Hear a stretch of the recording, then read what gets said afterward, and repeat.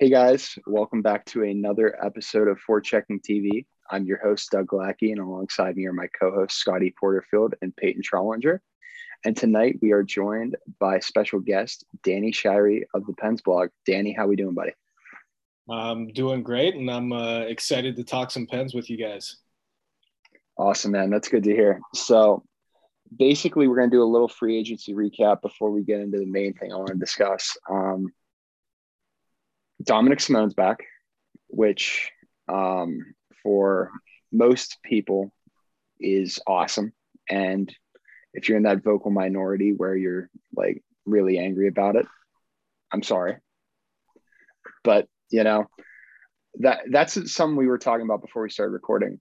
It's exciting that he's back just simply because he can slot in with Sid.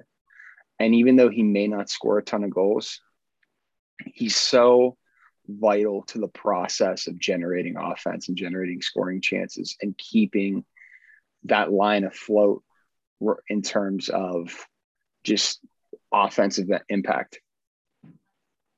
Yeah, absolutely. And, I'm not going to sit here and say that, over the past two seasons, Simone has been very deserving of, a lineup spot really anywhere. But what we have seen in the past is that, even though Simone's not burying a ton of these chances that we see him get so frustrated that he's not putting in the back of the net, but he's a very cerebral player. And we've seen that, those kinds of players typically gel and do well alongside Crosby. And it's nobody's sitting here saying that Simone's going to be a 20 goal scorer on Crosby's wing. He might not even be a 10 goal scorer, but it's all about the process and, making sure that those underlying results are there and that you're generating those chances and limiting them in your own end. And, if the process is there, the results are ultimately going to come eventually. I know that doesn't, sit well with a bunch of people, especially, when you're looking at 6-game playoff sample sizes and wondering why Gensel only scored one goal in 6 games. But, the reality is that those things are all going to average out, over the long term. Exactly. And I think that Simone's one of those players that, he's the perfect third wheel for Sidney Crosby and whoever that left winger may be, whether it be, Jake Gensel or Jason Zucker or anyone else, because Simone's going to get them the puck. He's going to have really good zone entries. He's going to be able to help them in the offensive zone. And it's really, honestly, it just makes it click. Like I can't really think of more things to say about it other than like Simone simply just clicks with Sidney Crosby, regardless of what way people spend it. Yeah, exactly. And the other funny thing with it is that if he's not playing alongside Crosby, I don't necessarily know that, there's another spot down the lineup for him where I could see him, being on that third line, playing wing with Carter. I'm not necessarily sure that that's something that would work out. And, like I said, when I first started talking about him, he hasn't been great these past 2 seasons. And one of those seasons was with Pittsburgh. So, he might just be, past the point where he can be super effective, but it's nice to know that you've still got that option of putting him with Crosby in the back of your pocket. Yeah. And speaking of other people who looked respectable alongside Sidney Crosby in a small sample size, Evan Rodriguez re-signed by the Penguins. 1-year deal. I mean, pretty good filler guy. Obviously can play center. I think that that's something that they're probably going to have to look at with Malkin being out to start the year and them losing Freddie Gaudreau in free agency. So I think that Rodriguez is just a really solid insurance policy for any type of injury that may pop up beyond Evgeny Malkin's knee rehab. Yeah, Rodriguez is really kind of that Swiss Army knife kind of player that a lot of baseball fanatics like to use about the middle infielder that can play outfield as well. But, I know a lot of Penguins fans have been, kind of disappointed with Rodriguez. He's not really flashy and he's never going to do anything crazy. And a lot of the time, if you're not doing those things, the casual fans might try to try to turn on you or whatever it may be. But the reality is that he's a guy that's not going to sink you at either end of the ice. And, that's what you're really looking for in those depth pieces and those guys that are going to fill in different areas of your lineup when those injuries come up. And that's really important because, they're getting them at, a pretty low cap hit. It's a really low risk deal. And like you said, he can play all three forward positions. So it's not really a matter of, Rodriguez is a guy that, is going to be slotting in the top six all the time. But as we saw last year, we know he can do that. And he's not going to really have that much of a negative impact when he's there. Exactly. And I think now, especially since they lost Freddie Gaudreau, whenever everything shakes out and the roster is fully like functioning, whenever Malkin is healthy, he's the perfect 13th forward to have because just like you said, he can slot in anywhere. He can play in the top six. I know another thing we worry about is like who can play with Aston Reese and Teddy Bluger. He looked really good during that time frame that he had to play with Aston Reese and Teddy Bluger last year as well. And I think that he's just a really underrated, important piece to this roster in terms of, where he fits and what they can get out of him on a consistent basis.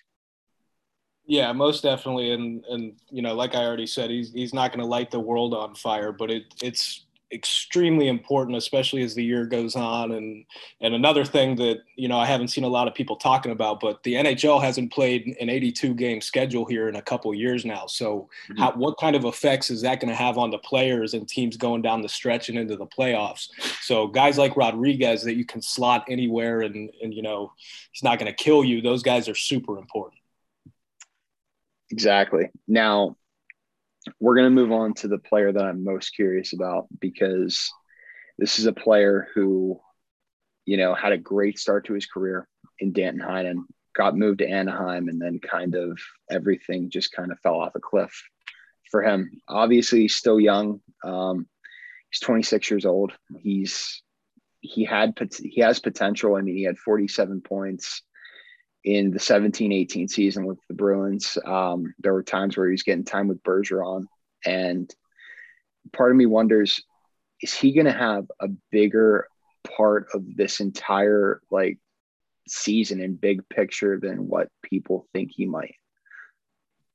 I do think so, and I'm actually pretty excited about Heinen. I know he hasn't been all that great the past couple seasons, but after they signed him, I spent some time going through some film and just watching some of his shifts over the past couple seasons, and especially some of the goals that he scored. He's an incredibly smart player. Like he's not super fast, and he's not going to dangle you and walk into the zone and make a crazy move. But he's really good with the puck in tight spaces, and he can get the puck off his stick really quickly. And another thing that I saw is that he's a decent producer at 5v5 with the rate at which he scores goals and especially his primary assist rates. And I actually tweeted this out when they signed him, but I would not be surprised at all if Heinen ends up outscoring McGinn at 5v5 this season. Yeah, and that's, the 5v5 scoring piece is huge because that's exactly what they're going to need in somebody who can potentially slot in on the third line with Carter because, that's basically what you need out of a third liner. He's not going to get power play time. I would suspect maybe just second power play time, if anything. So just let him run wild at 5v5. I really like this signing. I'm really excited for him. And I think that, once we get deeper into this, like talking about potential line combinations and things of that nature, like we're going to talk later in the episode, I really like the idea of him as a third line piece with Jeff Carter and whoever the third wheel of that line may be. Yeah, I mean, I'm really excited about him too. And if he doesn't pan out, it's not the end of the world. It's another low risk deal.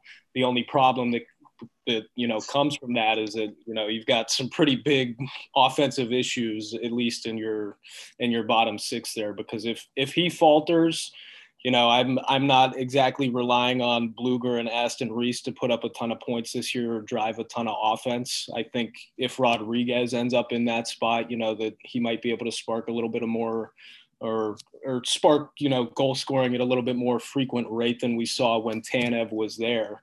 But I'm really excited about Heinen. I think he could, mesh really well on that third line, and I think they might be able to squeeze a lot more value out of him than what they're going to be paying him. Yeah, I agree. Now, the last player that we're going to talk about is probably the biggest signing of last week for the Penguins, and it's Brock McGinn. Obviously, had a pretty good career in Carolina, had some big playoff moments, had that double OT winner against the Capitals a few years back. Where do you see him slotting in? Because, I immediately think just throw him with Bluger and Aston Reese, but then there's part of me that's like, okay, maybe he might be a third liner, or maybe more. I'm not really sure what to think of where his place is on this team yet, but I really, really like the player. So. Yeah, so when they first signed him, I saw a lot of people on Twitter that were like, "Oh, there's the Tanev replacement," and I don't really see him as a Tanev replacement. I think he's got the potential to offer a little bit more offensively than Tanev does. But like Heinen, I went back and watched some of McGinn's tape, and something I noticed from last season, which was far and away the best season of his career. A lot of the goals he scored were right around the front of the net. They were rebound goals or tap-in goals. And, as we saw last season, the Penguins kind of struggled getting to the front of the net and scoring those kind of dirty goals. Now, they were able to outshoot those issues, but McGinn's going to be bringing something like Carter does, where they're going to be having a couple more guys that aren't afraid to get their noses dirty and get to the front of the net for those tap-in and rebound goals. Interesting. I like that a lot. Wow. I wasn't expecting that. I haven't looked that deep into it because I haven't had a ton of time, but now that's exciting. With that being said, though, last season was a huge outlier for him specifically. The 2 seasons prior to that, there was nothing, that really stood out that was, oh, that's a guy I got to have. I will say, and a lot of Carolina people can back this up, but he's relentless on the forecheck and he brings it every shift 110%. So he is similar to Tanev in that regard. But I see him slotting in on that third line right now. I've got him there with Carter and Heinen.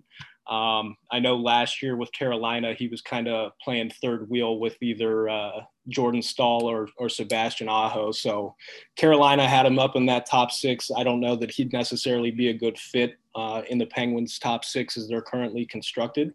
But he's definitely a guy that, can offer something to that third line. Nice. That's actually really interesting. I think that, having him with Carter would be interesting because similar to what we saw with Jeff Carter when he came into Pittsburgh, it was basically a third line player playing in a situation where he had to be in a top 6 role in Los Angeles. And he just went to that third line role and thrived. I think Brock McGinn has a lot more to give offensively, and he could probably be that perfect complementary depth piece on a third line. So that's awesome. Yeah, I'm definitely with you right there. And, his cap hits nothing egregious. And even if you do want to say, the intangibles that he's bringing or whatever make up for whatever on ice value isn't there. So, I don't really have any qualms with his contract. And, even if his results don't stay on par with what they were last season, I think he's going to be a nice piece for the bottom 6. Nice. All right. So moving forward, we're going to talk about Jason Zucker, and we're going to get everybody involved here. We're going to just talk about, Danny just released an article yesterday about how Jason Zucker should play with Sidney Crosby to maximize his value. And I agree. You guys both know that this is something I've been pushing for ever since they went back into the bubble. And I think that, if you put Zucker with Sid, that would be huge, just not from Jason Zucker's own perspective, but like it makes the lineup so much more deeper on paper, knowing that you can get Gensel back with Malkin when everybody's fully healthy. You can get Gensel back with Malkin, and that was a connection that really worked. That like Jake was having the best year of his career playing with Malkin before he had the shoulder surgery, and I mean, going into that game against Ottawa where he took that hit from Thomas Chabot in the corner, like that, he just got named to the All-Star game. Who knows what numbers he could have put up if he were fully healthy. But I think that Gensel with Malkin is something that I want to see again, just simply because, it makes the lineup deeper, and it also will probably help Malkin along at this stage in his career, especially coming off the knee injury. Yeah, I'm right there with you. And, I had a couple of people that when I posted that article, they were like, oh, you're just a Zucker fanboy and you just want him to play with Crosby. And I'm like, well, yes, I am a Zucker fanboy and I would like him to play with Crosby. But, my whole rationale behind this is posturing the Penguins to get the most out of what they have right now. So we know based off of last season that Zucker and Malkin don't have any chemistry together. They visibly didn't have chemistry together. They got absolutely dominated at 5v5 when they were on the ice together. We know they don't work together. So if they're not going to be playing together, your options are to put Zucker on the third line or the first line. And I'm not really all that interested in paying $5.5 million for a guy that's going to play on your second power play, not kill penalties, and play on your third line. And the other reason being is that he's the perfect kind of player to play with Crosby. When they acquired him, I was like, oh my God, like this is the guy they've been waiting for Crosby forever. He's hard on the forecheck. He's good in transition, not because he's, overly crafty or dynamic, but he's really good with those give and go passes off the rush. And as soon as he gets rid of the puck, he goes straight to the front of the net or the back door. And Crosby loves those kinds of players. And, in the small time that they spent together in the 2019-20 season, the results were really, really good when you account for the Jack Johnson factor. And I definitely think that there's more between those two that the Penguins haven't really seen yet. Yeah, I agree. One thing that, Dougie and I, we talked about this earlier. I have no problem with Jason Zucker playing with Sidney Crosby. Like you said earlier, Danny, his best hockey in Pittsburgh was whenever he was playing with Sid. I mean, those two were just, peanut butter and jelly, essentially, how well they were clicking together. The only problem with this is I just can't see Sid parting ways with Jake Gensel. I don't see that happening. I mean, one thing that we've always seen with Sid is like, he's never had that true winger beside him, maybe with the exception of Chris Kunitz. He's never had like an all-star caliber winger by his side at all times. Jake Gensel's always been that guy. And I feel like if you move him down the line with Malkin, like, is it really worth it? Is it really going to make that much of a difference? I'd rather see a line of Zucker, Crosby, and Gensel, or maybe just flip-flop the wings, whichever way you want to go about it, as opposed to seeing us throw Dom Simone there again. I get that he's like the analytical darling and everything, but at the same time, it's like you can't play top 6 minutes and only put up 28 points for your career high. That's not going to cut it for me, and it shouldn't cut it for any fan for that matter. I feel like if you're going to do this, let's keep Gensel with Crosby and do Zucker, and maybe try and plug someone else on the top 6. Maybe you throw Kappen in there or someone of that nature, but I just don't see any way they can possibly separate Gensel from Sid. I feel like those two need to be together because they're playing their best when they're together. Yeah, so the one caveat to the article I wrote was that, all of this hinges on whether or not, one, Crosby is willing to, allow Gensel to go off of his line, or whether or not Mike Sullivan would even do such a thing. But, I'm totally fine with throwing Zucker on the right wing with Crosby and Gensel and throwing Rust on the left wing with Malkin and Kapanen. I would be all on board with that, especially if, they're not willing to move Gensel down in favor of Zucker. I'm all on board with that. And it's like I said earlier, you have these guys that are interchangeable on the top 6. If you want to throw in an Evan Rodriguez, then go for it. If you want to throw in Brock McGinn, obviously we've seen what he can do. Maybe he's a guy that you could potentially throw in that top six. But I just don't see Dom Simone being like that top six option, if you want to put him there. I feel like he'd be a better piece on the Aston Reese and Bluger line potentially. You look at his numbers compared to Tanev, and they're pretty similar. So if you want to go that route, I feel like that'd be the best way of doing it. But like I said, I feel like that'd be the best way for the Penguins to go about doing that. Now, what I love about this team is just the depth. There's so much depth on this team that I feel like isn't accounted for. And whenever Doug said about throwing Zucker up on the first line to make it more depth, that got me sold. Like Zucker, Crosby, Simone, give Simone another chance on the first line. He does really good with Crosby, like you guys were saying.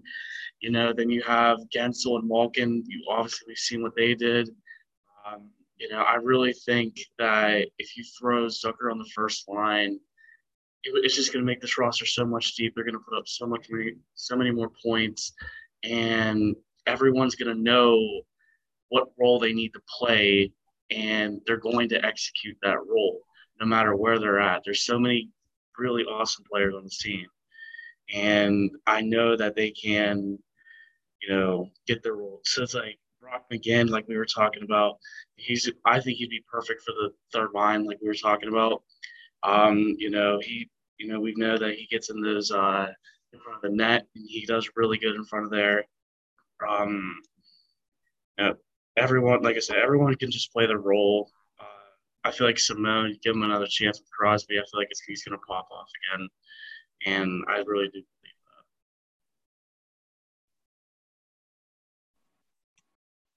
that. Yeah, I like that. I think,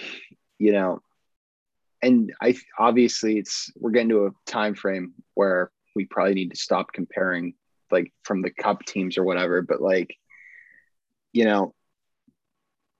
in the playoffs in 2017, you could tell Mike Sullivan was doing anything he could to maximize the potential of the team. And I mean, so much to the point that like Scott Wilson was playing with Malkin. The cup clincher in 2017, Hornquist was playing fourth line minutes that night. Yeah, exactly. I mean, plus think of it this way. Jake Gensel had one of the biggest goals of the cup run, and he started game one of the Nashville series on the fourth line. Like, that's the thing. Like, I want Mike Sullivan to get back to that point where it's like he doesn't care how it impacts the player. If it works, make it happen. And in this sense, I think that Zucker, Crosby, and Simone would work. And obviously, we saw this whenever Sid was out a couple years back. Gensel, Malkin, Rust during that time frame when Sid was out was easily the best line in hockey. They have chemistry. They were incredible together. I think that that's something you need to run again. We're getting to a point now in this so-called window where they need to be doing everything they possibly can to get Sid and Gino another cup. They need, I don't care if they need to play. I don't care if Sid has to play the fourth line in order for them to win a Stanley Cup. Just do it. Like if it comes down to it, do it.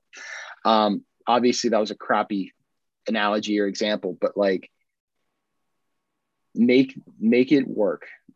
I think Jason Zucker and Dominic Simone with Sidney Crosby is fantastic.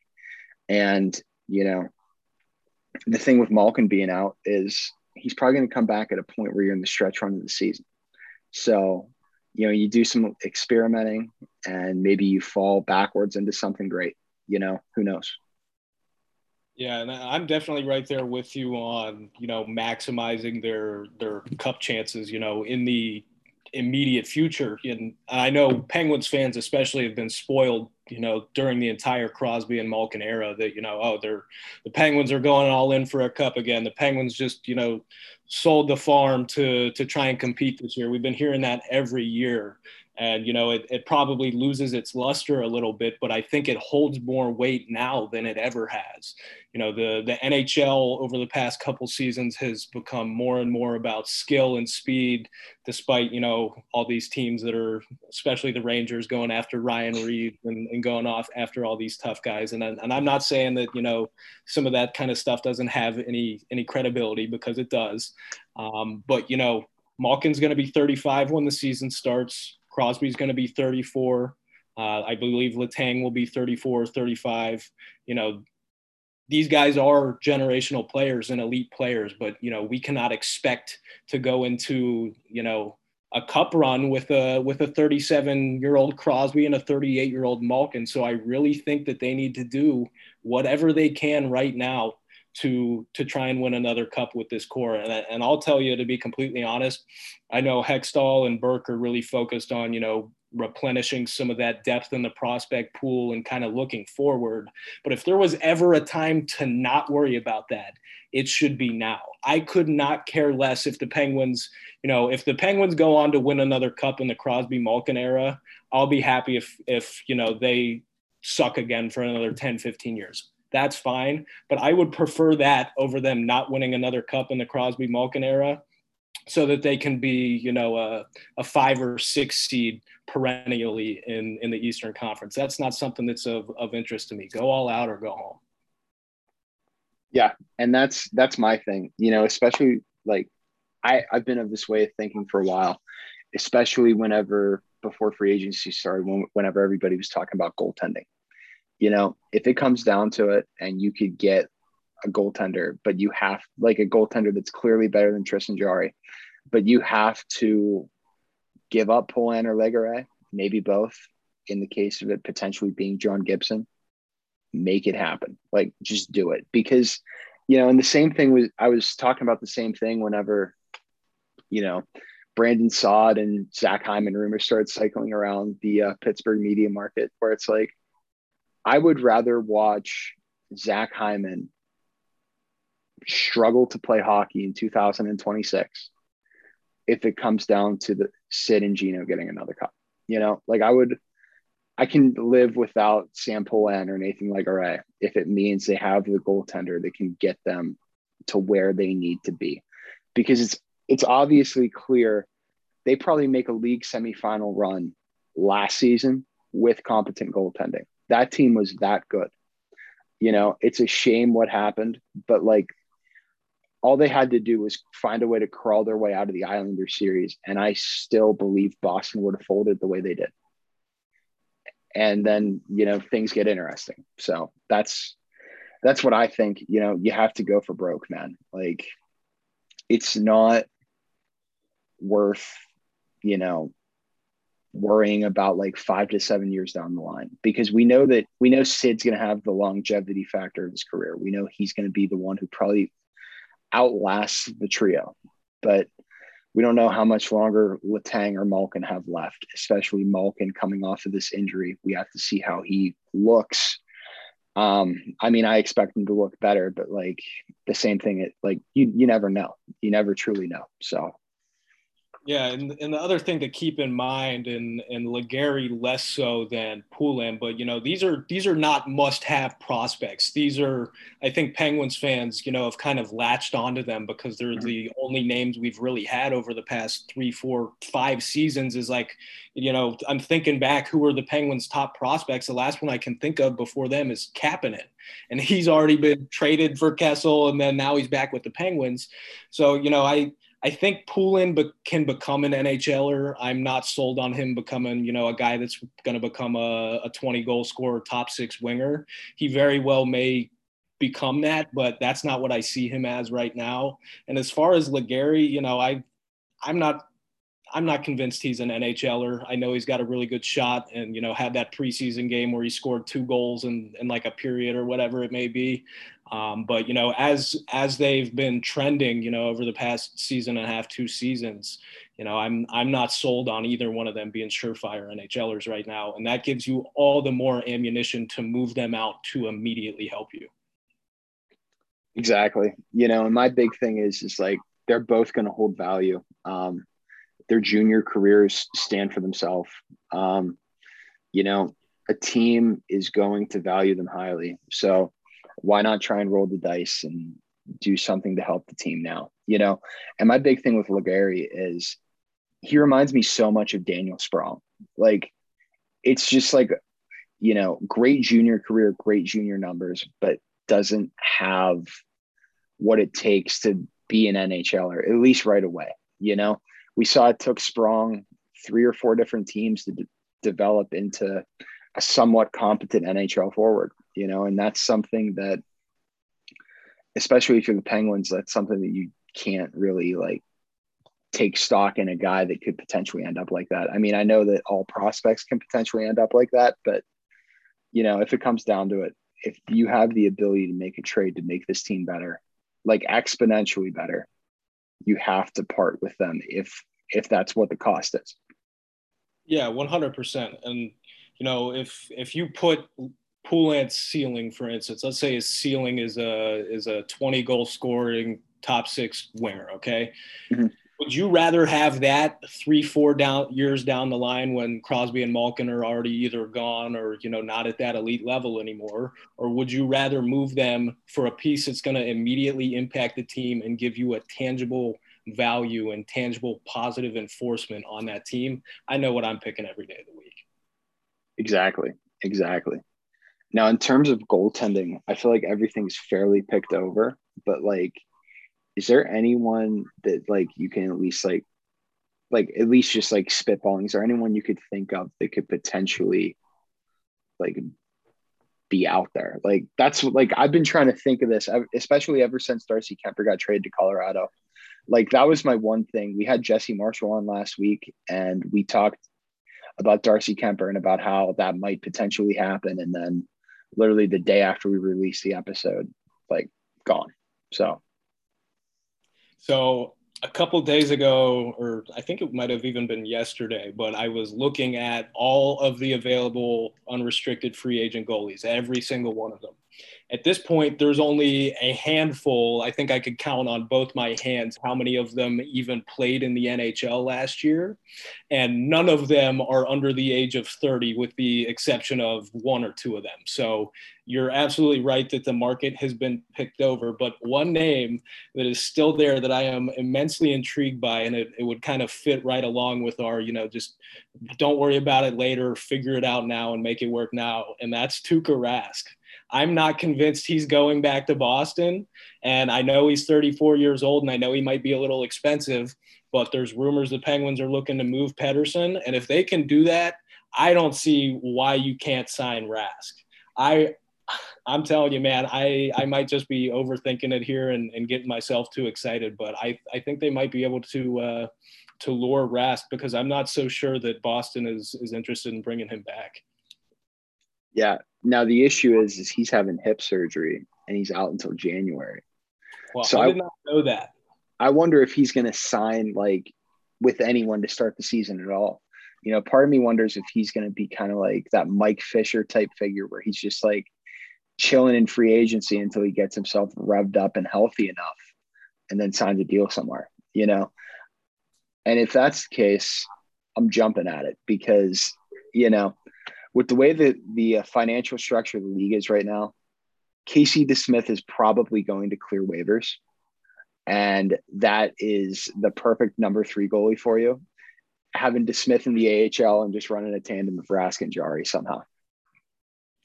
I did not know Rask was having surgery, so that might explain a little more why he hasn't been picked up yet. So that's definitely a factor to consider. But you know, if he does end up going into the season still as a free agent, to see how you know, his rehab plays out, and the Penguins go into the season with that and go in with a little bit of flexibility, that I would be all on board with that. And it's like you said earlier. Like you said earlier, I mean, we've talked about players that. We talked about players down in juniors, just in the minors, that can be moved, like Poulin and Legare. Marcus Pettersson's on the roster right now. And he is – you want to talk about a guy who can have an impact right now on an NHL team, it's that guy. I mean, he's been so good for the Penguins. A lot of – from what I'm hearing from Elliot Friedman, I guess said this earlier, that a lot of teams like his play and his style. I don't see any reason why you couldn't get a haul for that guy, because clearly there is some interest in the league, and anyone could use a good sized defenseman who can do the things that Pettersson does. So I feel like the Penguins should definitely, take any offers they can on that guy, because obviously there's going to be a lot of interest from teams in the league that can need him. Yeah, and I'm a bigger Pettersson fan than a lot of Penguins fans are. He's not all that sexy of a player, and oftentimes he's in the corner getting crushed, recovering a dump in, but he's still making that breakout pass, and he's got pretty decent impacts at both ends of the ice. And I think the most important factor here is that he's the one left-handed defenseman that we know plays well with John Marino. Last year, when Marino was paired with Matheson, they were just a tire fire together. And I personally would not be looking to move Pettersson. I'd be doing whatever I can to get Matheson's cap hit off the books. Even if they're getting absolutely nothing in return, that is totally fine. But I'm slightly concerned that the Penguins are planning on going into next season with that second pairing as Marino and Matheson, and I think it's got the potential to be a disaster. Matheson's got to go. He's really got to go. He's been here. He's overstayed his welcome for sure. We got to get something for, even like you said, even if we can't get anything for him, he has to go. He does not fit on this team, and we got to get someone better for Marino, because Marino's got to develop, and Matheson's just going to keep shooting his potential down. Yeah, and it's not that I so much hate Matheson either, because, he provides something that the Penguins don't have anything else of on their blue line, and that's a guy that's going to skate the puck all the way up the ice and try to take it right to the front of the net and score. And he did that, one or two times last season. And they don't have a ton of goal scoring on that blue line outside of Letang. So, he definitely offers something that they don't have. But at the same time, if you really value John Marino as your second pairing right-handed defenseman, that, their results last season were not good together. I don't know how you can go into the season, planning on keeping them together. Yeah, and that's exactly why I value Marcus Pettersson a lot more than the average person, because if he works with John Marino, you need to keep him with John Marino. And I don't think that POJ would work with Marino for the same reason that Matheson doesn't work with Marino. Same type of player, really smooth skater, has great offensive capabilities, but I still have this feeling that him and the POJ and Marino together would get caved in. I think that the winning formula is finding a way to ship out Mike Matheson, regardless of what you get in return. I'm not saying that you attach assets to him, because at this point, even though we were talking about trading assets to get players to improve the roster, at this point, trading assets to move Matheson out would probably be pretty moronic. But the winning formula has to be Dumoulin, Letang, Pettersson, and Marino, and then POJ, and I'd imagine Chad Ruhwedel. I think that Ruhwedel's ready to go. I think that he finally needs to get his run as a consistent NHL top six defenseman. He's been phenomenal in the seventh defenseman role for years, and I think that it's time for him to get his due. Yeah, I completely agree. And, it's probably been time for the past couple of seasons for Ruhwedel to really get that spot. And obviously he's been a luxury as their seventh D-man anyways, because we know how banged up the Penguins get year after year after year. But I'd feel totally comfortable going into the season with Joseph and Ruhwedel on that third pairing. I know it's not the most sexy names on that third pairing, and they're probably not going to light the world on fire. But with the Penguins situation, they need to maximize the value out of guys like that so that they can have the resources and cap space to upgrade their team when the opportunity presents itself. Exactly, and if they did have Matheson off the roster, and they, obviously Aston Reese is extended in this scenario, or at least has a contract to start the year, they'll accrue enough cap space at the deadline where they could make a big move for, whether it be forward, goalie, whatever they need to upgrade at the deadline. And, I'm confident in Tristan Jarry and Casey DeSmith to at least have you tread water through the first half of the season where you're in a playoff spot. You're one of the top 3 teams in the division. You're in striking distance for home ice in the playoffs.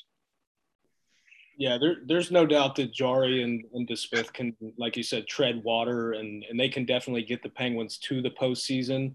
But once you're in the postseason, I really don't see either of those guys being a backbone and guys that you can really be like, all right, we got a wall back there, and they don't even have to be a wall, but every time the Islanders were shooting the puck during that series, I was expecting the puck to go in. And, I'm sure the Penguins players felt that as well. And that's going to impact how you play the rest of the game all over the ice, not just in the defensive zone.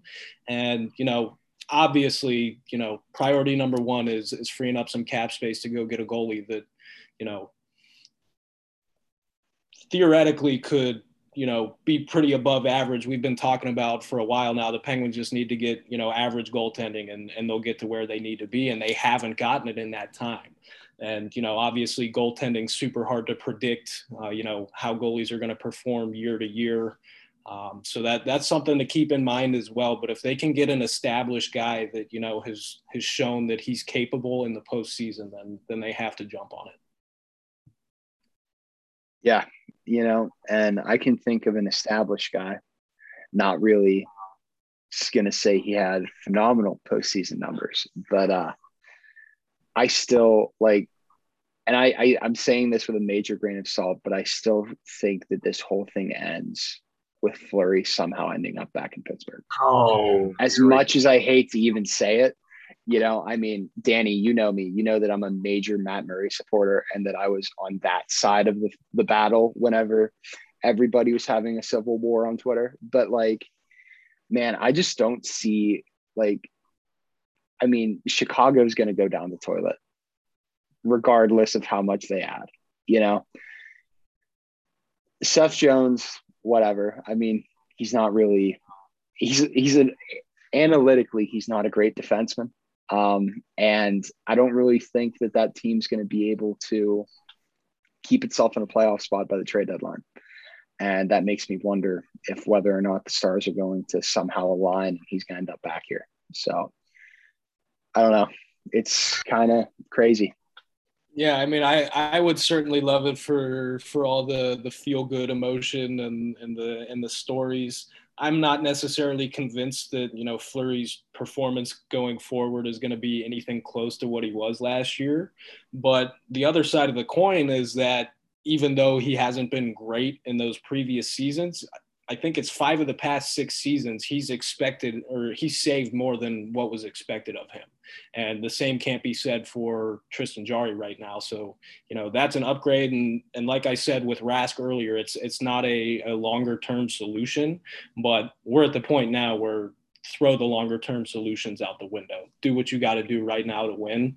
And, even, looking forward to the 2022-23 season, I'm not sure that I'd even want, a 38-year-old Fleury on that roster anyway. But, depending on how the start of the season goes with Chicago, and especially if they're looking to offload him down the line to a contender, I could get on board with it. Yeah. And another team I think to watch in terms of goaltending, at least right now, obviously they might make a move before the year starts, is Dallas. They have 3 NHL capable goalies on their roster. You have to think that one of Bishop or Hudobin ends up getting moved in some capacity. It just boils down to which one it's going to be and how that's going to go. But that's another one where that would definitely have to be a hockey trade, because I haven't checked Dallas's cap situation recently, but I don't think that they're in the situation where they can retain salary on a guy. So, that would have to be like a, maybe dangle a Marcus Pettersson or some other piece in order to move money out to bring money in. I've seen some reports that are reading out that Dallas is going to go with the Holtby Ottinger tandem actually. So you have 2 goalies that are getting moved out, Holtby and Hudobin. So you got options there if you really want to get in depth with it. So it's like, which one would you rather have at that point? Would you rather take the chance on Hugh Dobin, or would you want to go back to Hugh Dobin, or would you take the chance on Ben Bishop? Obviously, he's not the same goalie that he was, 4 or 5 years ago, but, Yeah, Bishop's a guy that's intriguing to me. I definitely worry about his injury history, especially him being a bigger goalie. They tend to get hurt more frequently, so that's definitely something to be wary of. And if I had to pick between the two, I'm probably going to pick Hudobin. And if I remember correctly, I believe he was in goal when they went to the Cup 2 seasons ago. Yep, he was. He was a starter.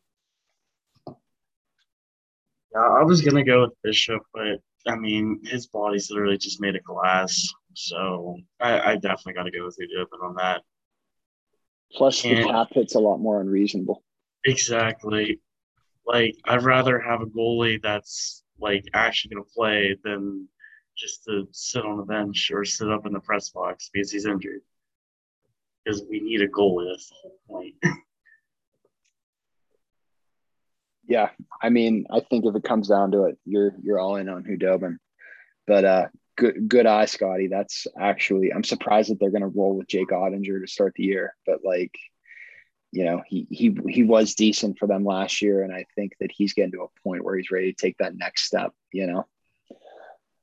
But is there anything else that Scotty, Peyton, anything else that you guys want to address? I feel like we got to talk about the Evander Kane situation. Yeah, we do. I was trying to avoid it, but yeah. No hiding from this, Dougie. I know.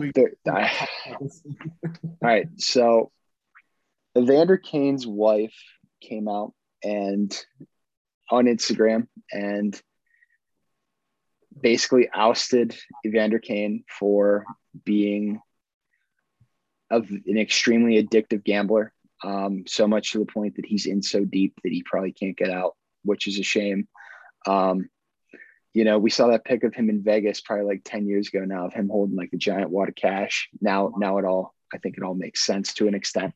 But yeah, this is crazy. Reports came out today that the Sharks players don't want him back in the locker room, and that the Sharks are probably going to start exploring their options to either move Evander Kane or just move on from him altogether. So that's pretty interesting. And it makes you wonder if his career is over at this point, This is one of those situations where I feel like it honestly could be. We've seen a lot of, gambling controversies in the past where players and or coaches just end up losing everything. It goes back even a century to when the Black Sox had their scandal back in 1919, and all of a sudden all those guys were out of baseball. Even more recent, you had Pete Rose, who, was banned for gambling. Granted, he wasn't betting against his teams like Evander Kane was, but at the same time, these things have consequences, and it's going to be a very hard time for Evander Kane to try and, find his way onto a team, because clearly he's not one in San Jose anymore. He's denied the allegations, but it doesn't seem like anyone else is buying it. I mean, I was going off what his wife posted on her Instagram story, and I don't know if this is true or not, but I guess some of his teammates got him a book called Gambling for Dummies. I don't know if that's true or not, but I mean, it wouldn't surprise me either if that was the case. Maybe they're trying to tell him, hey, you're not the best at the tables or whatever. But either way, it just seems like it's the easiest way to end a career. And I kind of understand why Dustin Byfuglien didn't like Evander Kane whenever they were in Winnipeg together. Now it starts to make sense. I mean, someone posted that picture of Byfuglien giving Kane the finger as he was walking past him in the runway one time.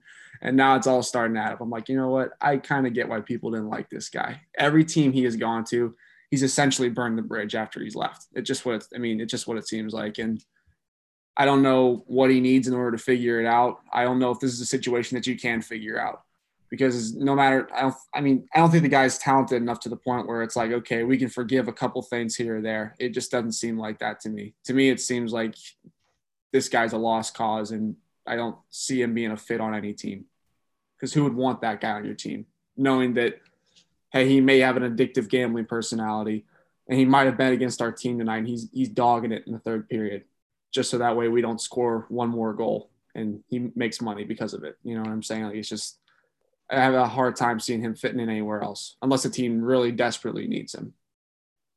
Yeah, he's like actually destroyed all of his credibility. Like I think whoever signs him, just no one needs to sign him. His career needs to be over. This is what he deserves because that it's honestly disgusting that he's underplaying his potential just to make a few extra bucks. You're playing in the NHL, like you should be making millions, but we all know his past, his bankruptcy past, but I just think it's absolutely disgusting, and I don't think he should give another chance at that. He's had plenty, and I think it's time to just part ways altogether. Yeah, I mean, regardless of whether the allegations about him betting on Sharks games are true or not, there's a very clear history here of this being a guy that other people don't want to be around, that they don't enjoy him. And, he is a decent player, don't get me wrong, but, at what point is enough is enough? So, I'm sure some GM is probably going to end up taking a gamble on him and trying to overlook that. But, people don't talk about the intangibles in a negative way either. And I think if there's ever a case of that, that's what you're looking at with Kane. Yeah. And I think that if a team were to take a chance on him, the easiest bet in the world is either the Blackhawks or the Canadians. Just with everything that's been going on recently. It's going to be the Blackhawks. It's going to be. Imagine it, like opening night this year, top line, Evander Kane with Nick Suzuki and Cole Caulfield. Ew. Oh, that causes me pain. But all right, guys, anything else that you got for Danny? All good. All right, guys. Well, Danny, thank you for coming on.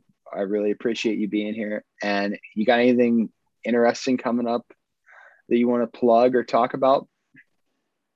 Nothing coming up in the immediate future, although that typically changes pretty quickly. I'll get a hankering to pump something out, and then it's done pretty quickly. So I'm sure you guys will see something here in the near future. But if you guys just want to keep up with any of the hockey work I'm doing, you can follow me on my Twitter. That's at Shirey Irving. And other than that, I don't have anything else for you. I appreciate you guys having me on, and I'd be happy to join you again anytime. Awesome. Sounds good, man. All right, guys. This was another episode of Forechecking TV. Follow us on Twitter at Forechecking TV. Subscribe to us on YouTube and look for us anywhere you can get your podcast from. All right, guys. Thank you and good night.